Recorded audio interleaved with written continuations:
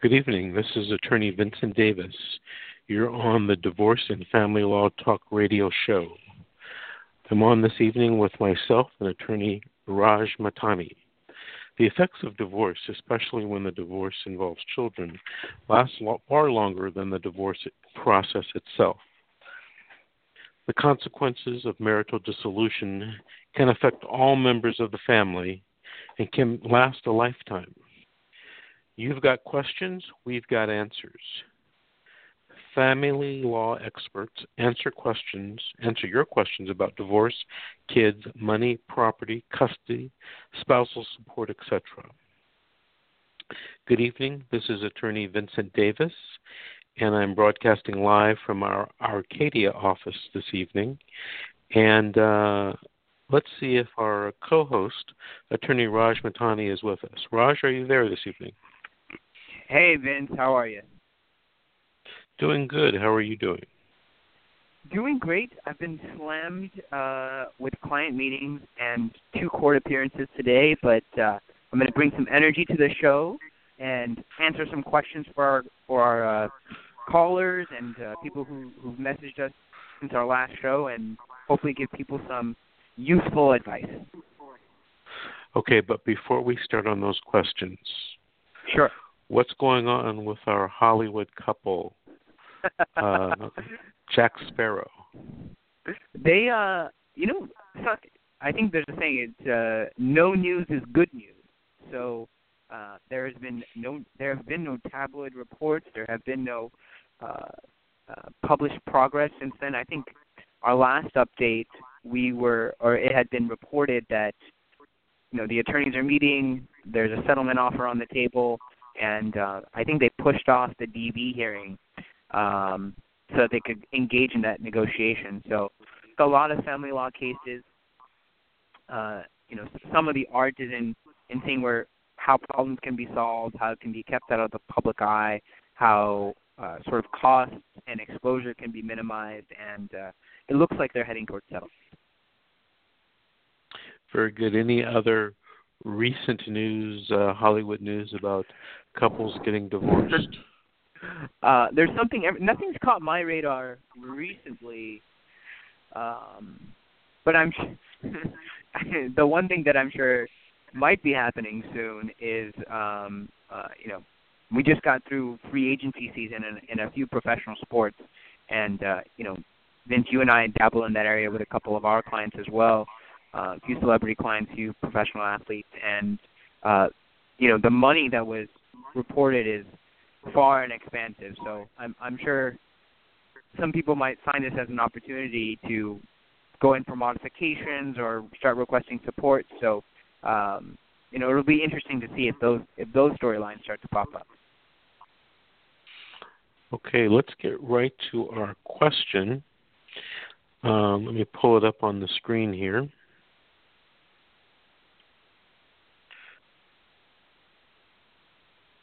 Do you have a copy of the questions, Raj?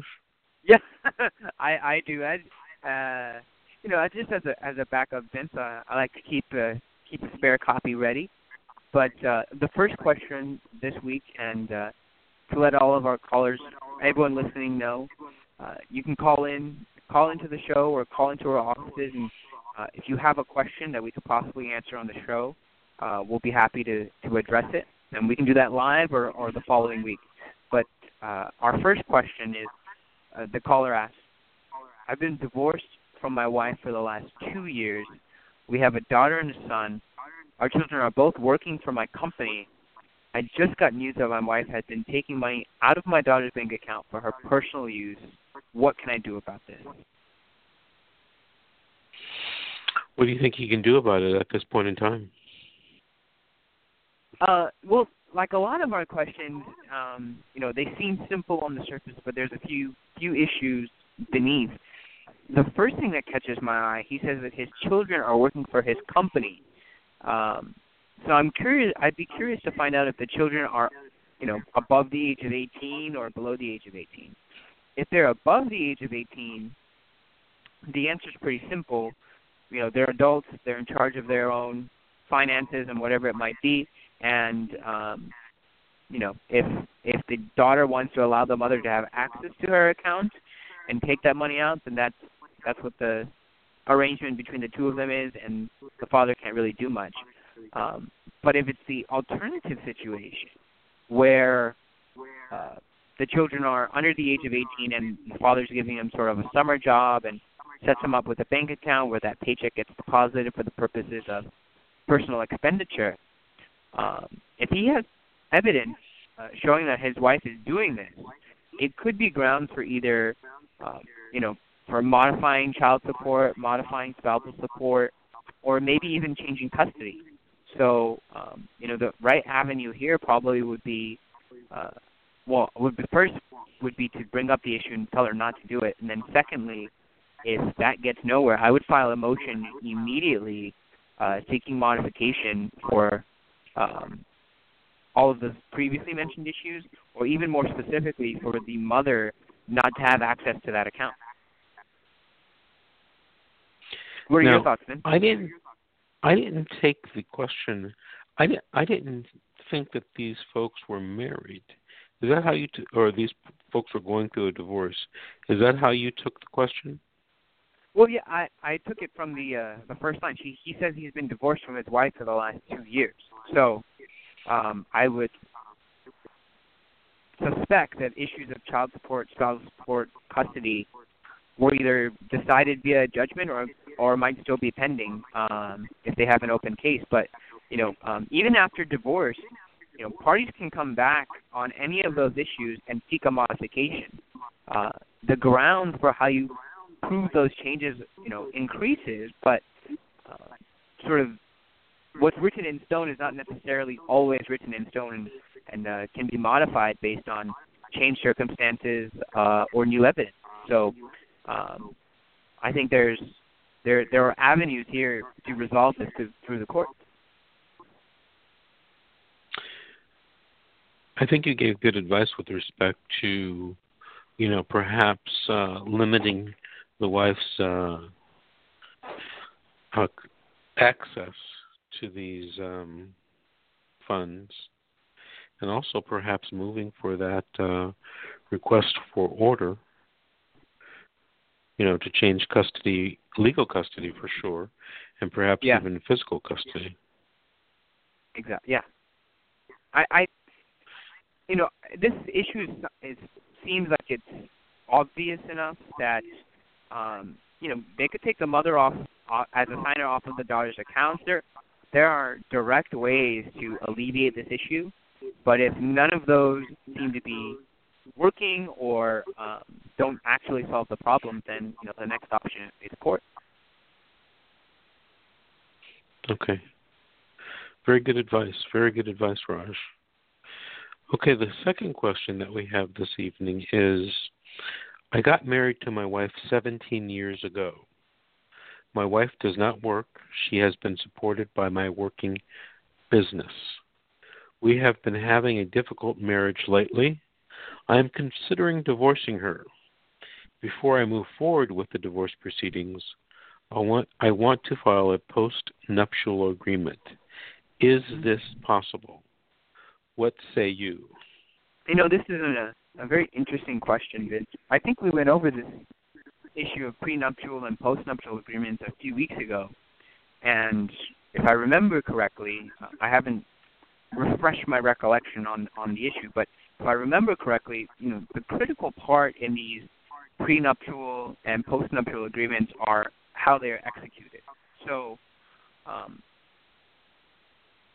the steps that this person might want to take are to make sure that it's properly drafted, says all the things that he wanted to say, that he presents it to his wife and gives her the right opportunities to review it, have an independent attorney review it, and then when both of them sign it, to make sure it's notarized and properly documented.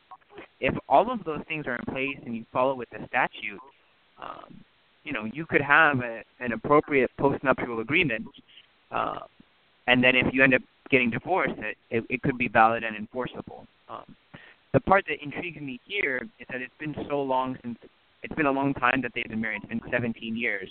So that may become a factor, but I think that can be alleviated in the way that the postnuptial agreement is drafted to, sort of have the wife sign away all the acknowledgments that none of this was done under duress or compulsion on any level. But there is a way to execute this postnuptial agreement, and the best way would be to make sure that an attorney does it and make sure that it's properly drafted and properly submitted and executed to make sure that it's enforceable. Right. I agree with you, Raj. His hardest probably hump to get over is going to be getting his wife to sign a postnuptial agreement after 17 yes. years of marriage. Well, after you and I got lectured by that caller last week about not doing as we preach, that's always the hardest part, right? Is getting the other party to sign. So, did you make some changes in your life after that lecture? Did you get your Nope. prenuptial agreement? Nope. I am remaining blissfully ignorant and optimistic, and should things change, they change. But I guess I'm going to take that risk. Very good, very good. I want to tell our listeners, if you want to call in and ask a specific question, you can give us a call at 646-668-8791. That's 646-668-8791. Okay, Raj, the next question that we have is, I have a 16-year-old daughter who has been working for 3 years. She works for different agencies here in Los Angeles. If I get divorced from my husband, would the amount he pays in child support be connected to my daughter's income? Wow, that's a very loaded question with a lot of intricacies that I actually haven't run across before, but I'm going to take a stab at it. It would be my instinct that the amount of money that a child earns would have no impact on child support. The purpose of child support is for the paying party or for either party to assure that the child has the same standard of living at both parents' places. So, this child isn't independent. At least I can't see that in the question. This child isn't fully independent, isn't fully supporting herself. So whatever considerations are made for child support would be, in my opinion, exclusively based on the earnings and incomes and living situations of the parent and not the child. But I don't know, Vince. Have you run into this kind of issue before, or how would you react? I have not run into this situation before, but I think that you might be right. However, I think that an argument can be made to use the number that the income, of the child in the child support calculation. I'm thinking about it more, Vince, and the way that issue might become more significant is, in every support proceeding or every financial issue, there's a local rule for disclosures of documents, but there's also a very significant form for our listeners out there called the income and expense declaration. And this lists out what each party's income is, where it comes from, and how it correlates to their expenses. On, I think, the second page of it, there's a box that lists whether who lives with you and whether any of those people are bringing in money. If this child is working, bringing in some money, and that money is going towards support of the family, I think it would be a useful argument to show that the family is being partially supported by this child, and that that factor should be taken into consideration when making any order for support. So it'd be a useful point to bring up. how the court would rule on it would be very interesting to see.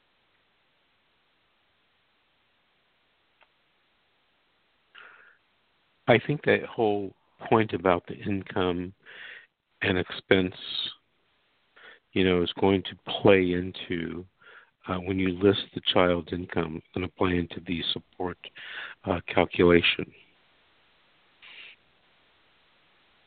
Yeah, because there could be an argument made that if the child is contributing to one of the households, that if the support order is really low, or if one of the parents is arguing for a higher number, you can make the argument that the whole family's subsistence or lifestyle is based partially on this child, and therefore the actual support number should be lower so it doesn't impact the child negatively. How would the child be impacted negatively? Well, I think the court would want to take some caution to make sure that, this child is working, they're underage, and that, wanting to protect that everything that they earn goes for their personal needs and their situation, as opposed to the parents continuing to rely on this child for their standard of living. So, I think the court would take some great caution to assure that, neither parent, sees this child as a potential cash cow or, a substitution for either party's income. Okay. Interesting, although I think some arguments can be made to the contrary. True, and that's why it would kind of be an interesting resolution by the court as to how they would navigate this issue. Mm-hmm. Okay, let's go to our next question, Raj. My husband and I got divorced about 2 years ago. The court ordered that I pay him child and spousal support. Since our proceedings, I have received a pay decrease from my company. How long would it take to change my support orders to pay less money? What do you think, Raj? So this depends on a couple of factors. So the typical way that a person goes about making a modification, and I alluded to this a little bit earlier, is that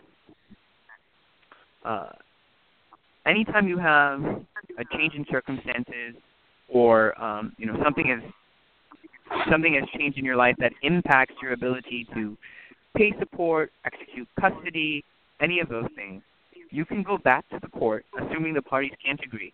You can go back to the court and say that you want a formal change in the order because you either can't be around as much, or you would like to be around more, or you're making less money and you can't pay the amount of support that the court has ordered. So if those changes are there, that's the way you go to the court and you ask for those changes. Now, where do you go to court and how is the next part of that issue. For child support, and I ran into this issue today, for child support, it depends on whether the Department of Child Support Services is enforcing the support orders.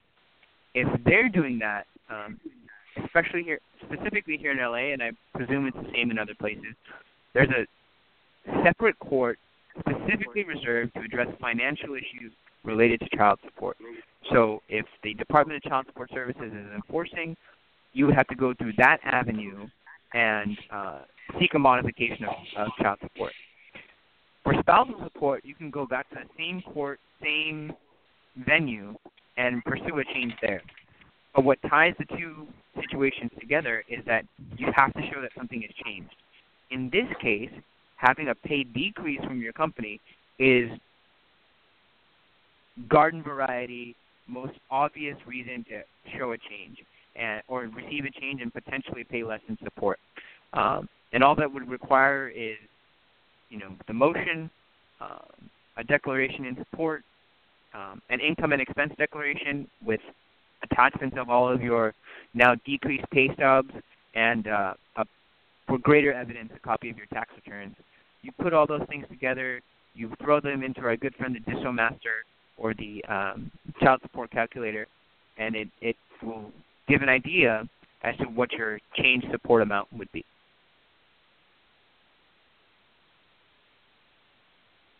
Raj, explain to our listeners what dissolution is. So the legislature in the state of California wanted to remove the inconsistency that judges sometimes have when they're making support orders. And prior to the initiation of this technology, you pretty much you go into court. It could be in whatever county. You say, "Well, Judge, I make this amount of money. I can only pay this amount of support." And some people would feel like the orders that were made were not reflective of what the real need was, or overly charged one party to pay for support. So what the state legislature did is created or gave the authority to create a calculator software that takes into consideration all of the aspects of cost of living, your income, your gross income, how much custodial time you spend, how much you give in 401k contributions, how much you give in healthcare contribution, monies you earn if you have your own business, monies you earn throughout the year, whether in waves or not, whether you earn bonuses, all of these types of things, all these variety of ways in which people fund their lifestyle go into this calculation. And then based on that, it spits out a number that is considered to be presumptively correct as to what an appropriate amount of support is. And every court in the state of California uses it. It's almost become a crutch, in my opinion, as to what the appropriate amount of support is. But anytime you're discussing financial issues, child support, spousal support, you're going to have to run this program to tell the court what a guideline order would be. And then based on that number and the inputs, the parties can sort of have an argument or have testimony to the court about whether that number should be the enforced number or whether they should be something else. And so that's what the courts are always using. When it comes to spousal support, though, there's going to be an additional layer that are called the Family Code 4320 factors. And these are a series of statutory inquiries that the court has to make in assessing what the sort of standard of living of the spouses were during the time of marriage. And then based on those findings, plus the calculation, the court can make an order for spousal support. But, you should hope that you have an attorney who's good at running this calculation or try and find one online yourself. There's plenty out there. And, sort of get an idea for what your obligations might be. Is dissolution the only software program out there? It's I call it dissolution, and when I say that, I generically refer to all the software programs. I think the two biggest are dissolution and Spouse. I feel like there's one more, but the name escapes me at the moment. But I sort of use it as an umbrella term for the calculator software that the court uses to determine child and spousal support. And there are a few, I believe, different software companies, but Dissolution by West or Thomson Reuters is the most popular one they have out there now. Yeah, and it's in all the courthouses.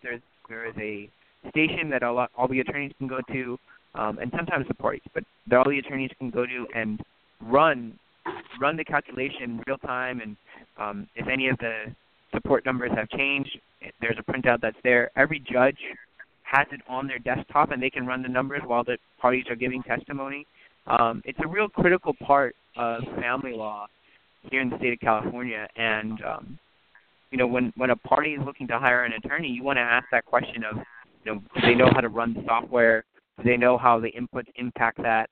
And do they know, it's very critical to the attorney's ability to give advice on these issues. And so, parties want to make sure that they try and run a calculation on their own. You can look it up on the web. I think the Department of Child Support Services has sort of rudimentary version of this that parties can do to gauge what their obligations might be.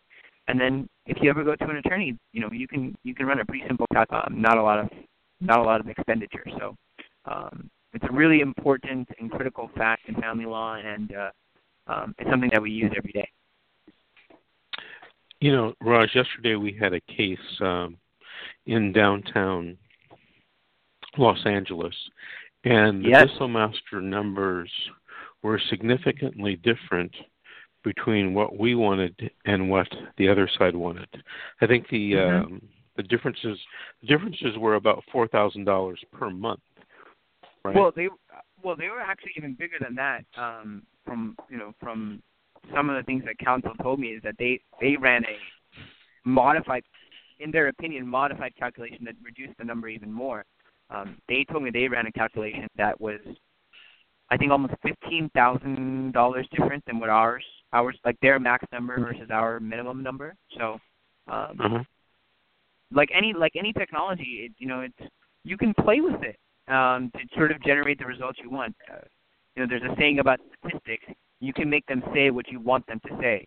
And for someone who's knowledgeable about this software, they can generate a result that is more in their favor, and sometimes it's useful because they show that number to the opposing side and they get scared, and if you don't know how to battle those numbers, then it can force you into a negotiation position that's maybe not the best. So this calculation and using the Dissomaster is not the be-all, end-all. You have to know what you're doing with respect to inputting information, etc. Well, not only that, it's not a be-all, end-all for the court. I mean, the statute only says that it is presumed to be correct. You can offer evidence to the contrary. One of the exceptions that I often use is that the guideline number, when viewed in contrast to, sort of the obligor's income and their expenses for their lifestyle, within reason, would make it impossible for them to meet their general necessities of life, food, shelter, clothing, housing. And I've had some success on that issue for getting slight modifications so that the guideline isn't the exact order, but like you said, Vince, you have to know how to run the numbers, and then sort of after that's done, you also have to know how to argue the numbers to make sure that the order is reflective of your actual situation. So it's a big time process here in California, and in LA specifically, there's a whole building dedicated to this issue. So it's critical. You know what I found surprising about yesterday's hearing? And that was our opposing attorney is a fine attorney. She's very knowledgeable. Yes. But she was trying to argue to the judge that our client's child support should be based upon income that he is probably, not definitely, but probably going to be making as of September 1st, 2016. So he hasn't even started earning this money, and she, with a very straight face, argued to the judge that, he should start paying child support retroactively, by the way, to the filing date, based upon his new income. And the judge told her, come on, I am not going to, first of all, make Mr. Davis's and Mr. Matani's client pay you child support on numbers that he's not even making yet. Right. And secondly, I'm not going to make it retroactive, to the date when you filed. So she was trying to get the judge to order child support being paid on numbers that our client's not even making. And, I know she knows the law, but she was still making that argument. Right. If you are in court and you don't object to something like that, the judge might have ordered that. To be honest with you, I don't think this judge would have.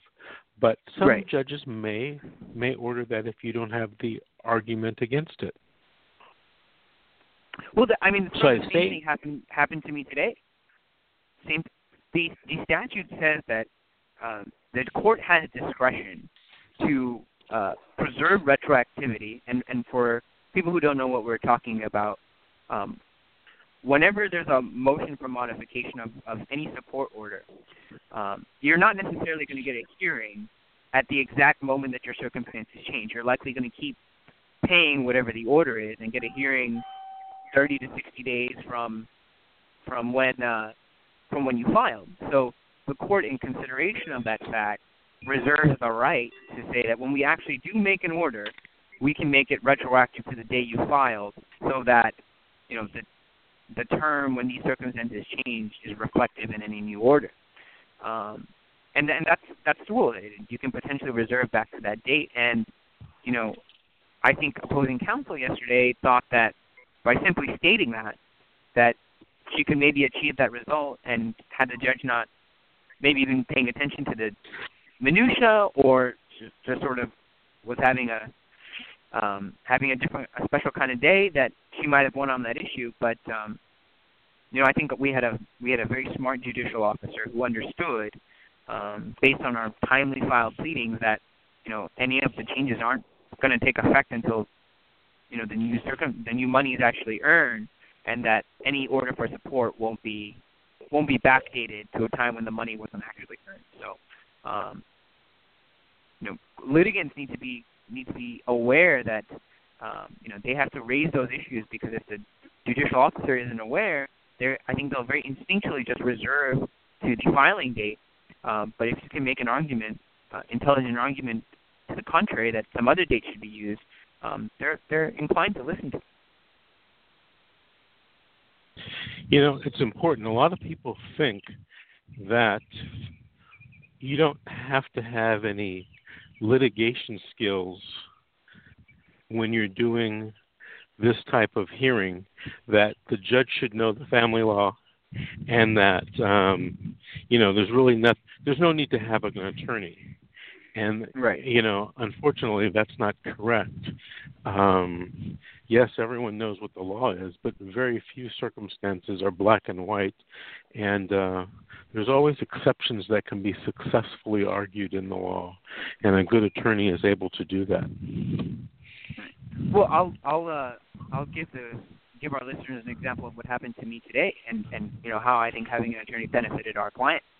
I was in a child support hearing at our local child support court, CCW, here in LA, and by the local rules, whenever this financial issue is presented, the opposing side is supposed to present a recent income and expense declaration, their last 2 months worth of pay stubs, a copy of their last 2 years' tax returns, and any loan applications that they've made in the last 2 years, in which you would fill in how much you're receiving in income. And we complied with this. In fact, we presented it early. We complied with this. Opposing party filled out a somewhat laughable income and expense declaration that was essentially blank, made no attachments, nothing. And we went in there to the child support sort of triage office, and you had that discussion with that attorney, and they were ready to make an order against our client. And I specifically objected that the opposing party hasn't complied with the rules, that we don't have the information necessary to make any kind of effective order, and that this matter needs to be put off or continued so that we have the information that we need to properly make an order. And the minute I brought that up, which I don't think my client would have understood to do without me, the minute I brought that up, the child support attorney said, "That's completely true. Let's go put this on the record, and we'll get you the continuance date." And I was able to save our client time, money, interest, and even get retroactivity to today's date and not the filing date. So it's critical that people either seek the representation of an attorney for an issue like this, or at least inquire and figure out what their options are. Raj, this reminds me of a story, true story. Client comes to me, and what had happened was a couple decided to get divorced. They didn't want to involve any attorneys. Interestingly enough, it was the husband who didn't want to involve attorneys, and they did their own divorce through a paralegal service. Well, there was one main particular asset. It was the family home, and the judgment said something kind of vague and ambiguous as to the division of the family home and how much someone would get from the sale of that home. Now, this was before property prices had plummeted, but okay. They got divorced, and when the house was sold, which was several years later, the judgment was written so that the wife was only going to get half of the house sold based upon the value of the property at the time of the divorce. And the house went up $300,000 from the time of the divorce till the time it was sold, like a couple of years later. And the woman had gone to her husband and said, well, I want half of the $600,000 of the house, not half of the $300,000 of the house. And he says, oh, no, it says right here in the judgment that you only get half of the house at the time of the divorce, which the value was $300,000. Well, she came to me and she says, I'm going to lose out on $150,000.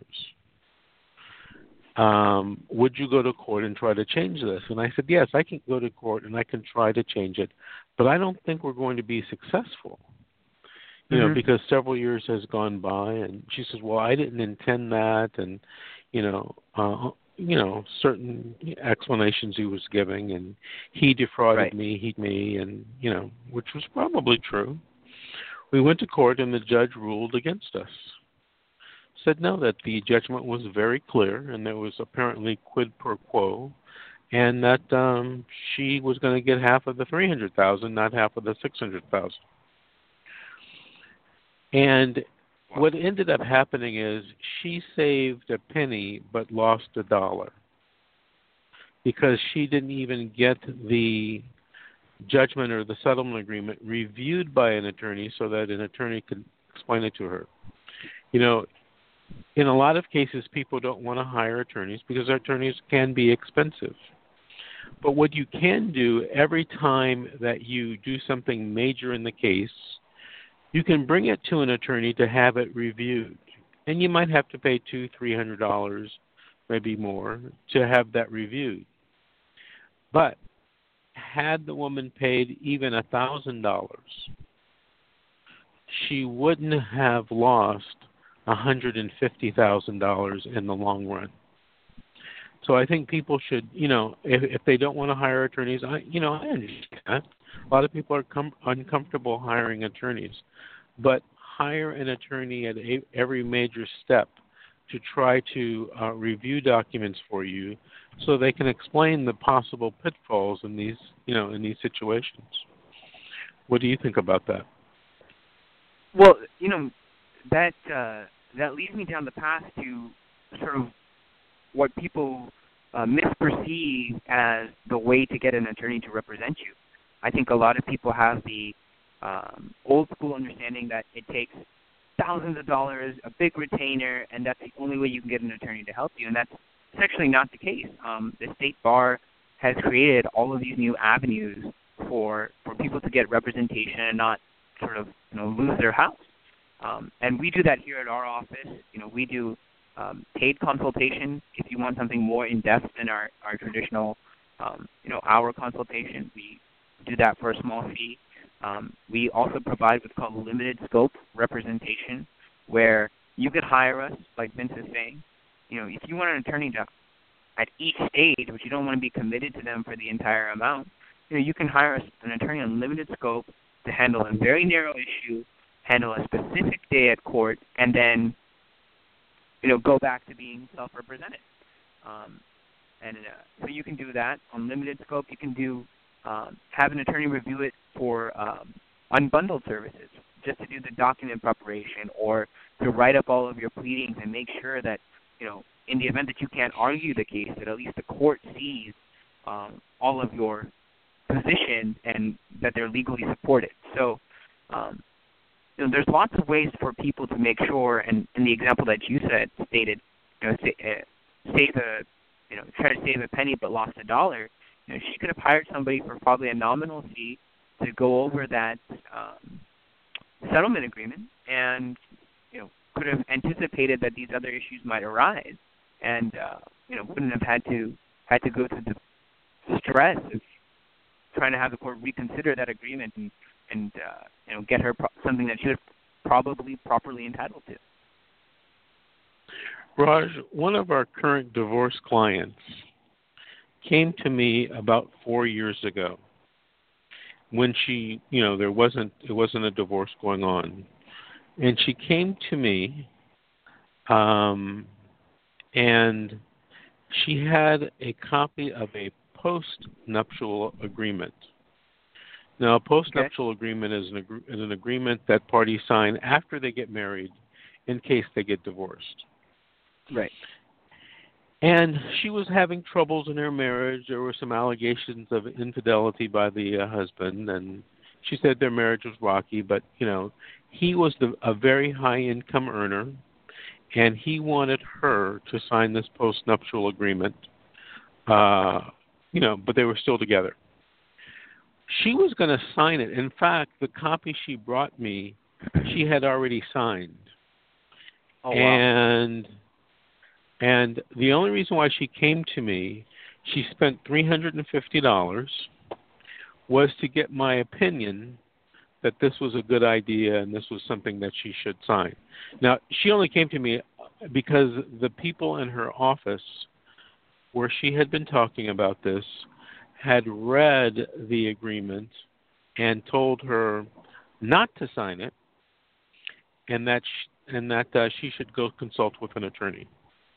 So, in fact, one of her office, her co-employee, found me only because I was in the area, and she came to me, and I read through the agreement, and I basically, told her this was, in my opinion, economically the worst thing that she could do. And I explained in about 30 minutes why. Her response to me was, even if I sign this, I don't think my husband would actually stick to this and he would help me out if we get divorced. Wow. And I was kind of flabbergasted, and I said, well, do you trust your ex-husband? She said, no, not at all. I said, well, why do you think he wouldn't, do what this agreement says? Well, we've known each other for years, and I don't think he would take advantage of me. And I said, okay, who am I to get involved with, someone's assertion of their current spouse, who they've been together with through the years, and I've never met the spouse, so I don't know what type of guy he is. Anyway, She thanked me. She paid me the $350. She thanked me, and she left. About a year and a half later, she calls me up, and she says, basically, my husband is leaving me, and he's filed for divorce, and I want you to handle it. And I was thinking to myself, okay, I'll handle it, but, that prenuptial you signed, that's going to be a big problem. She came in, she brought the divorce papers, and she also brought in the prenuptial agreement. She had never signed, she never gave it to him. So she didn't tear it up, but she never gave it to him. She hid it. And so she basically was in the position, because he had never signed it, they didn't have a prenuptial agreement. Right. Well, sure enough, the husband was wanting to divorce her, and he was the higher income earner. He wanted her to pay her own attorney's fees. He didn't want to pay her any spousal support, and he didn't want to split his retirement accounts. All the things that she strong said, position. He was doing all the things that she said he wouldn't do a year and a half ago. Wow. So they go through the divorce. It's kind of a contentious divorce, but of course, she gets spousal support. She gets half the pension, and now she's, I won't say living comfortably, but she's not in, living in poverty because he, wanted to divorce her. Wow. All of that because she had the foresight to spend the $350 to come consult with me. And I think that's part of the reason why that provision is there in the statute for, specifically for postnuptial agreements, for parties to have the opportunity to review it. You can respect a person's good intentions all you want, but there's probably a reason why the marriage is rocky. There's probably a reason why it ended up in divorce. And the minute that, Vince, you and I, we see this every day. The minute the divorce happens, the sort of collaborative attitude tends to disappear, and people, sort of want what they want despite what the law says. And so, sort of at every point, like in this case where they had someone to review their postnuptial agreement, and then throughout the life of a case, a divorce case can be pretty long and be pretty taxing. For the life of the case, it's useful to get a set of fresh eyes, a legal opinion, and make sure that sort of the case is chugging along in an appropriate way. So, I think that's a good story for our listeners to hear about sort of how the winding road of divorce can lead to a lot of unexpected destinations. Raj, let's move to our next question. What does our next question say? Our next question is somewhere we'll all have to move it up as well. Here it is. Okay. I got it. The next question is, my husband is threatening to divorce me. If I travel out of the country and have no intentions to come back to the USA, would I have to divorce him still? This is an interesting question. My initial reaction to it, Vince, is that if she's planning on leaving the USA and never coming back, she still needs to resolve her interests and issues here in the U.S. So, in the event that he threatens to divorce, he actually chooses to divorce her, or she chooses to get divorced, I would suggest that those be taken care of ASAP before she moves. Have that resolved and not have this lingering specter over your head. Because if one side decides to initiate the divorce, you're going to have some big service issues and jurisdiction issues. And I think it would be advisable to sort of resolve it and not leave it unsettled. What are your thoughts? You're probably right, but it sounds like she doesn't want to get divorced, and the question sounds like, well, if I move away, can he not get divorced from me? And the answer to that question is, whether you move or not, he can still get divorced. Correct. And if you do move away and don't come back, it'll make it easier for him to get divorced, in my opinion. Well, it could present it presents a really interesting issue that I'm actually dealing with at the moment as well for one of our clients. Is, when a party isn't, a critical part of the court making a decision is they have to have jurisdiction over the case. It's a constitutional issue. And so, the way for the court to do that is you have to show, the moving party has to show the court that, hey, I presented these documents to the other side. The way you do that is a proof of service. Typically, that's not an issue if the person lives in the U.S., you know their address, you know where they work, you hire a processor and they go and serve the document. Or, if the parties are amicable, you can send what's called a notice of acknowledgement, and they can sign off that they received the papers. But when someone's out of the country and you don't know where they are, you sort of get into this new issue of how are you going to present them documents, or if you don't know where they might be, you have to do a process called what's called service by publication, and that sort of that's an additional step.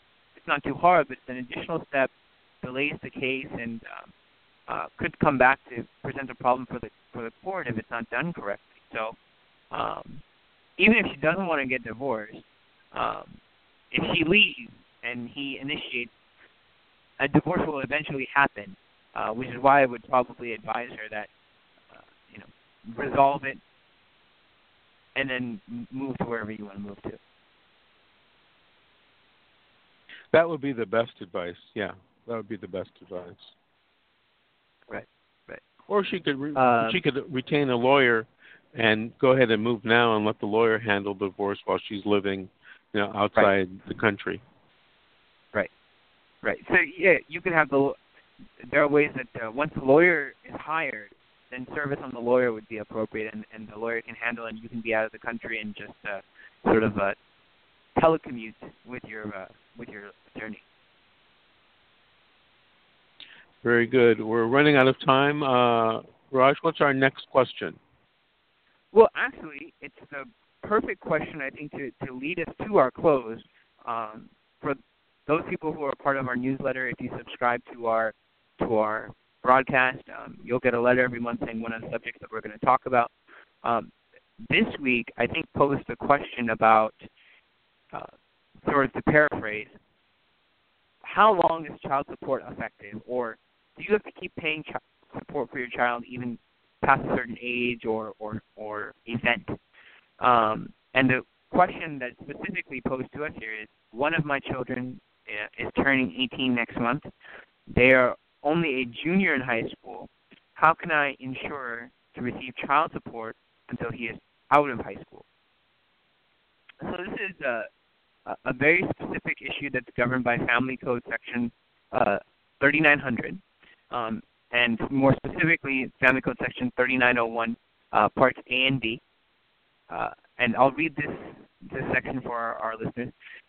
The statute reads, the duty of support imposed by this section continues to an unmarried child who has attained the age of 18 years, is a full-time high school student, and who is not self-supporting until the time the child completes the 12th grade or attains the age of 19 years, whichever occurs first. Nothing in this section limits a parent's ability to agree to provide additional support or the court's power to inquire whether an agreement to provide additional support has been made. Those are we can break down the statute a little bit, but what it means for this client is that even if a child is past the age of 18 but hasn't graduated high school, they're going to continue to have to pay support until they graduate high school. The only cutoff for that would be if they're past the age of 19 and still in high school. So one of the two has to happen. Either they have to turn 19 or they have to finish the 12th grade, and then that's when support would end. A lot of times people bring up the issue, well, what about college and things of that nature? Parties can make their own separate agreement regarding payment for college or tuition and things like that, but that wouldn't be specifically enumerated in a child support order. Child support is simply designated for one party to the other to get the kid through high school. After that, they're now an adult in the eyes of the law, and if you want to make some sort of separate arrangements for that issue, that would be fine. But the court's not going to necessarily compel one party to pay the other's tuition. So for our caller here, the support would last for a child who's turning 18 in the next month, but only a junior. The support would last till that child is through with high school by statute.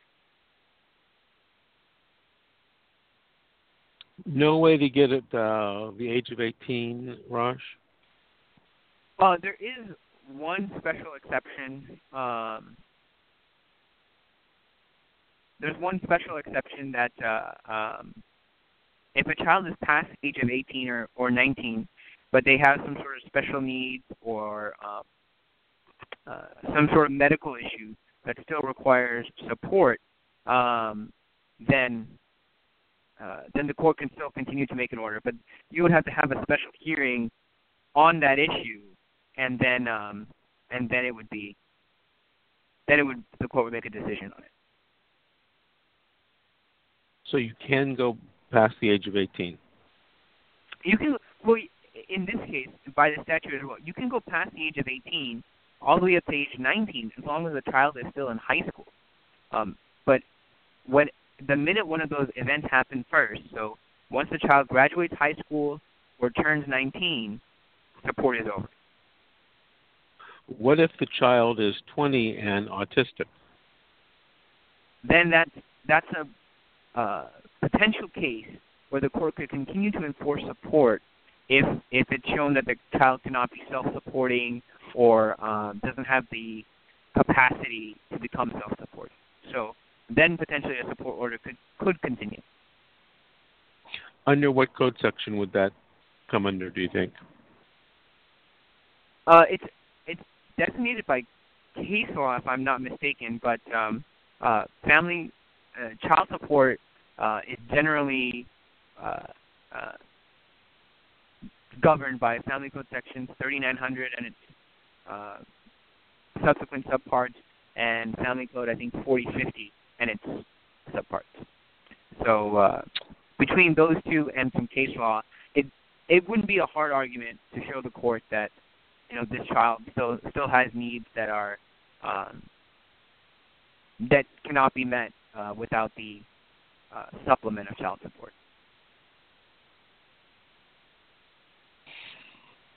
Okay, Raj, we have about 2.5 minutes left.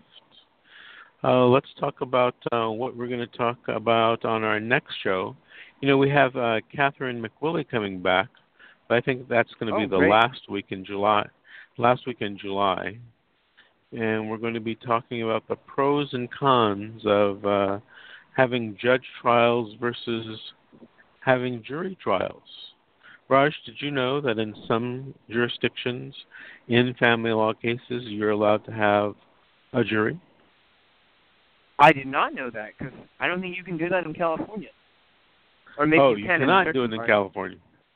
No, you cannot do it in California.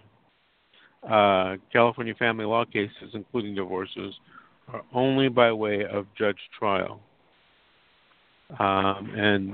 Catherine, as an expert, is involved in cases internationally as well as all over the United States. And she wants to talk about the pros and cons of judge versus jury trial in family law matters. And we're going to have her on the show the last week in July. But the next week, Raj, what topic would you like to talk about? Well, we're definitely going to take client questions and PNC questions, and we would love to have a live caller and answer your questions live on the air. So please call our show or call our office, and we'd be happy to put you down. But what we haven't touched in a little while is property division. So I think what I'll do is I'll come up with a few specific items of property or some scenarios, and we'll go through how the court might decide on those.